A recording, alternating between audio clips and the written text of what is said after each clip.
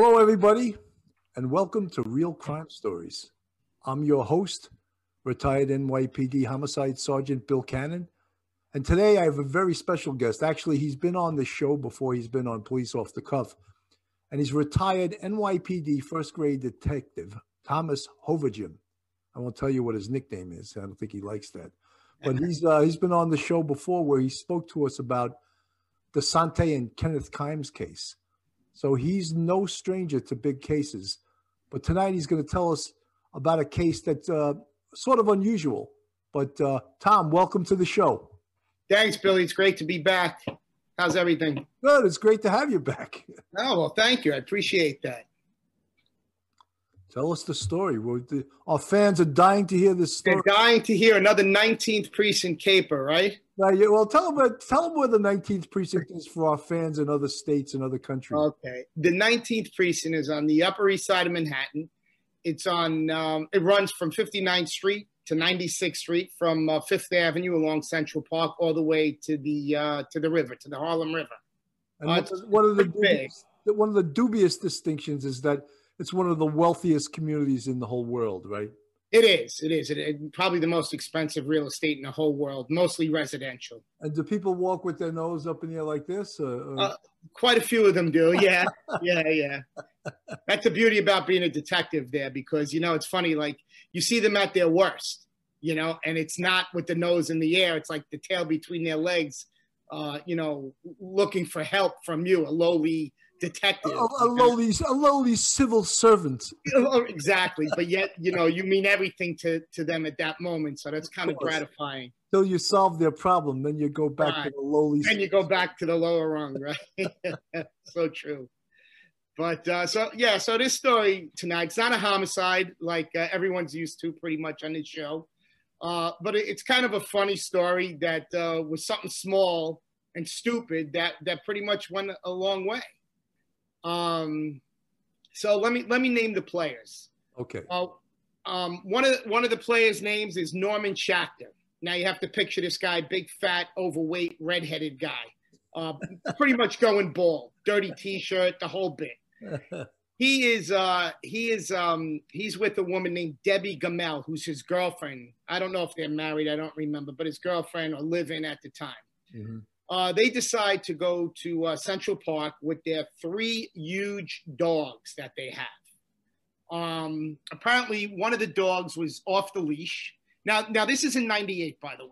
This takes oh my God, that's a crime in New York City, off the leash. Yeah, that was a big deal. Arrested more for that than a shooting, Well, it's funny you say that because here comes Sean Considine riding his bicycle, who lets Norman and Debbie know, hey, those dogs are supposed to be on a leash. That's an Upper East Side person. That's shy to voice their opinion, even at their own peril. Even at their own peril.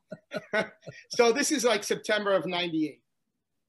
1998. 1998. Now, I'm not involved at all. I don't come into the picture till like 2 years later, but this is just laying the groundwork. What happened? It's a huge case. A huge case. So what happens is one of the dogs gets off the leash and chases Considine down, knocks him off his bicycle, and starts biting the hell out of him. So much so, he got like 60 stitches. Wow. A bunch of wounds. Like the dog really ripped him apart. These dogs were, they were big. I wouldn't say attack dogs, but they were nasty. What kind of dogs were they? Like a shepherd type. But there is another name for them. You had a name for it in your. Yeah, but they're like shepherds. They're the size of shepherds. That's a good question. What were they? Said the dogs were heavy. Yeah. They were big. They were big dogs. They were like shepherds, but there was a name for them. We'll take shepherd's good enough. Yeah. So anyway, so they proceed to bite the hell out of Sean Considine and really, mess him up pretty good. Cops are called. She winds up getting arrested. Wow. For assault. Not having the dogs on a leash. A slew of charges. She must go to Central Park Precinct. Like I said, I'm not involved at all. It's patrol. They arrest her. She gets out. I don't think she goes through the system. It looks like a DAT. I think they DAT'd her. Make a long story short. Which stands for desk appearance ticket. Desk appearance ticket. I'm sorry. She's released from the precinct with a desk appearance ticket with instructions to appear in court on another date. Right, right, exactly. So, we speak in acronyms, and yeah, a lot of the people don't know what the hell we're talking about. So right, like the civilian should know, right? Sort of explain what the acronym. Right. So basically, instead of putting her through the system and going downtown to jail overnight, they release her with a summons. That's a desk appearance ticket, like you explained. So after this happened, she gets arrested. Sean Considine, the victim, takes a civil suit. He's going to sue her civilly for all the damages and missed work and all that stuff. So during that time, as they're getting closer to her court appearance, now we're talking over a year later. So now we're in 99, maybe pushing 2000. Norman Schachter decides he's going to be the big man. And he tells her, listen, I'm going to take care of this. Don't worry. However, let me back up a little bit. After those dogs were attacked, he had to bring these dogs to this particular trainer in the Bronx to determine if they were able to be trained. Oh, so the dogs were going to get a timeout. The dogs were getting a timeout. Yeah, exactly. So he meets this guy, Derek Moultrie. Derek Moultrie is from the South Bronx, and he raises these guard dogs, and he trains these guard dogs, okay?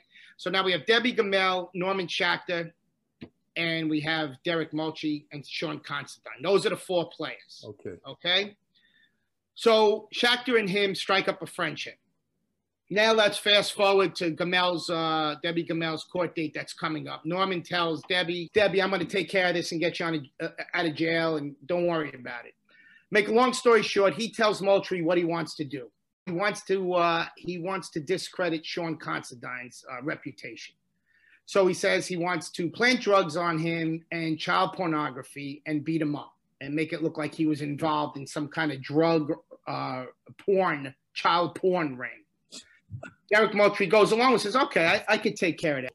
Derek Moultrie is friends with this guy, Johnson. I don't know his first name, but he's from the neighborhood, from the South Bronx.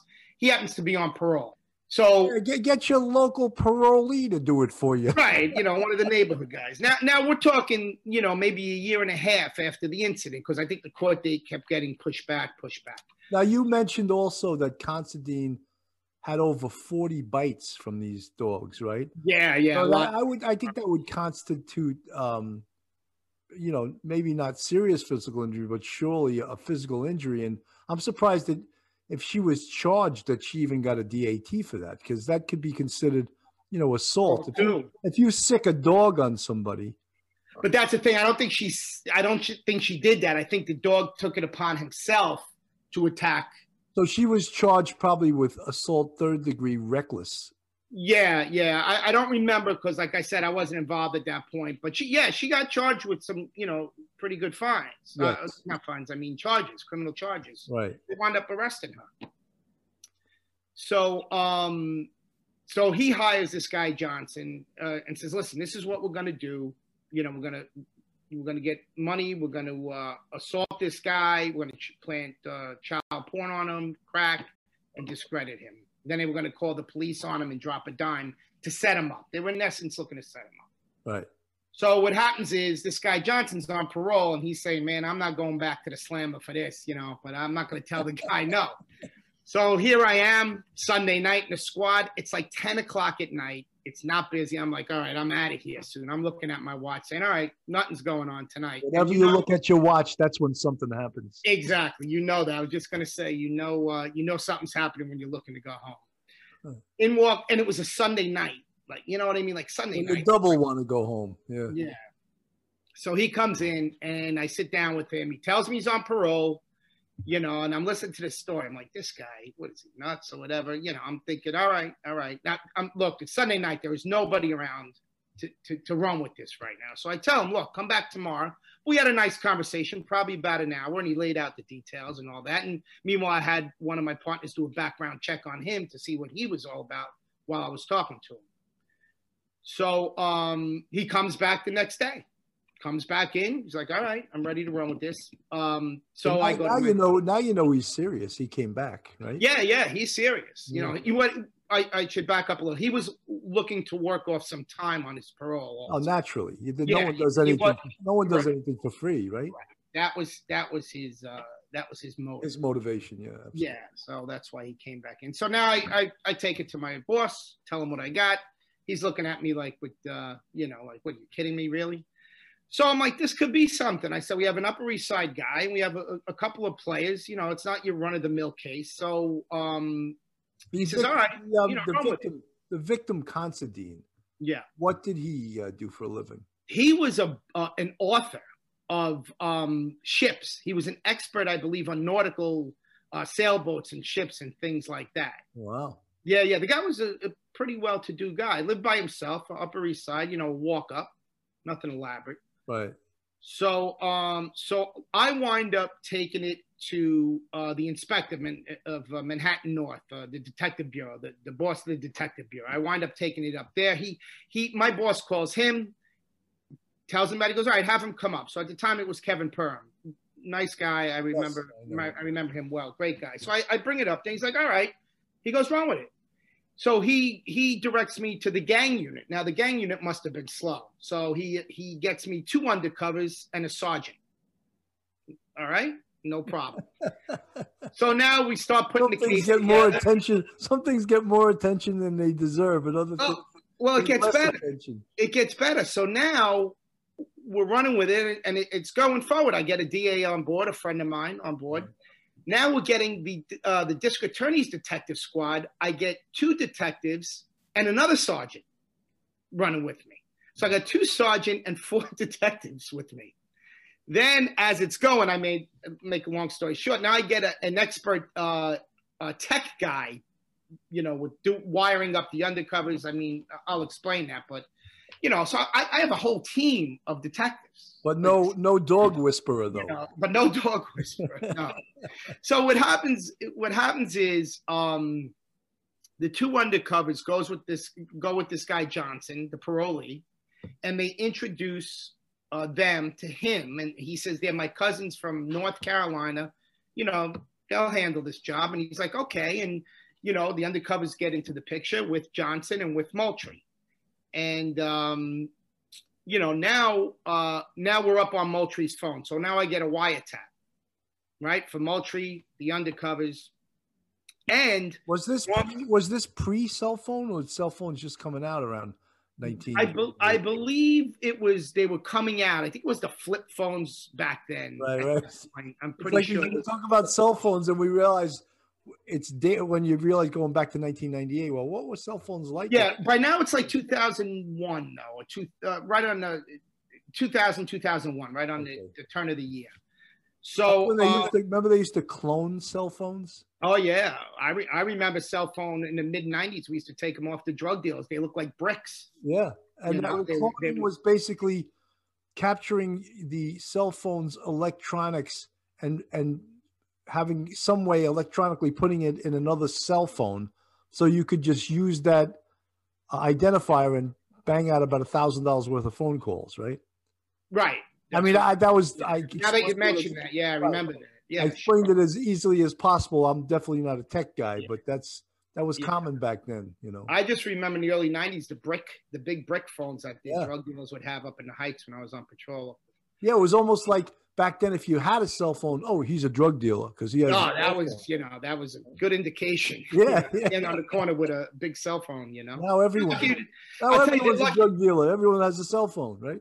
Right. And you know what's surprising? The size that they were and the shape that they were, I'm surprised more of them didn't get shot by having that brick cell phone on them looking like a gun. You know what I mean? Like, it definitely could have been if he had it tucked in his pants or whatever. Who knows? But sure.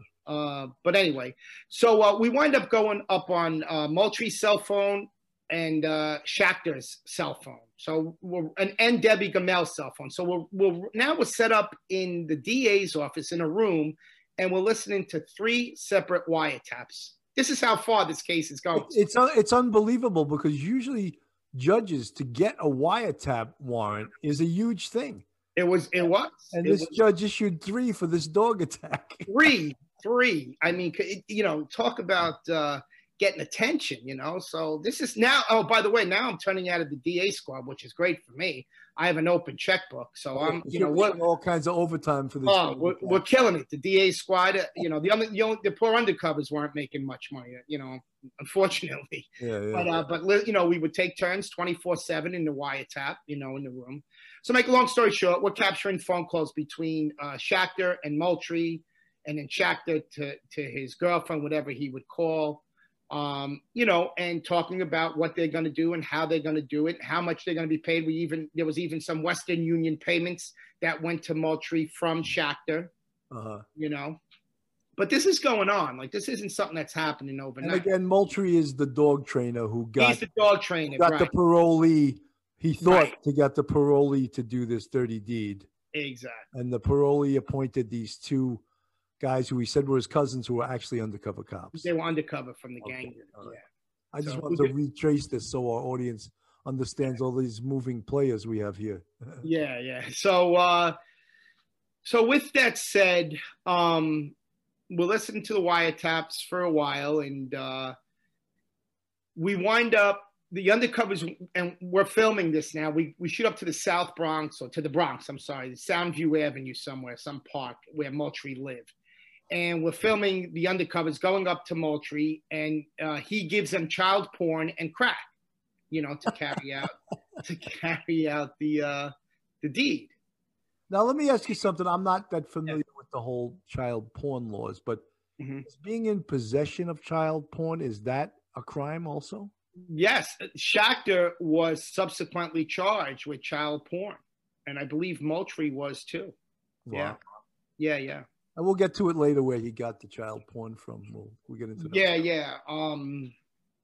So the undercovers get the porn, the photos, and the crack. Okay, so now we have that. Now we have to really put the plan together. Now the plan was that we came up with is we're going to get a detective to be a driver of an EMS bus. We're going to get an EMS, emergency ambulance bus for the non-police out there, an ambulance. And we're going to put 2 detectives in it. And the undercovers are going to meet up with the parolee. And we knew Moultrie would be watching this. He didn't tell us, but we were up on a roof with binoculars, or I was, and sure enough, Moultrie's standing on the corner while the EMS pulls on the block. And the plan is to go up there. Prior to this, though, we had to get Considine on board. So I had a meeting with him in his apartment. Said, look, this is what we plan on doing. He's like, all right, let's do it. So he was actually an actor in this whole play that you. He was, yes, for a short time. He didn't have many lines though. Wow. He just played the victim. So the ambulance is being driven by 2 detectives who, by the way, we got from emergency service. We had to borrow 2 cops from there to join our traveling to be qualified to drive the ambulance. Exactly. So we had to get 2 ESU guys with us. Wow. So, I mean, it's crazy. This is huge. This is like, this is the most resources I've seen involved in almost any case. Isn't it insane? Like, you got to understand, I'm going through this and I'm talking to the sergeants, and the DA squad or whatever, and the gang squad. And we're like looking at each other like, do you believe this shit that they're okaying all this and this overtime? It must have been really slow. Because it was the Upper East Side. There's no place else in the world where they okay this amount of fun. Not even half of it. I mean, the cops that we had involved, the wiretaps, the warrants, the DA's on board writing me all kinds of warrants. And, it was insane. So, the ambulance pulls up. No, I'm sorry. So the undercovers and Johnson go up to Considine's apartment. They're up there for like 20 minutes. They bloody him up with ketchup. They put makeup on his face. I hope it was Heinz. Yeah, I think it was packets from McDonald's. Oh, yeah. So they leave. And 15 minutes later, we have the ambulance. We call the ambulance. Says, all right, guys. They were staged like 20 blocks down. They come with the lights and sirens, the whole bit. So we see Moultrie on the corner, the undercovers and Johnson get in the car. They leave. Moultrie's still there, and they don't. He did not show himself to the undercovers or the parolee. In other words, they didn't meet up in the street. He was just watching them. They didn't know he was there. Right.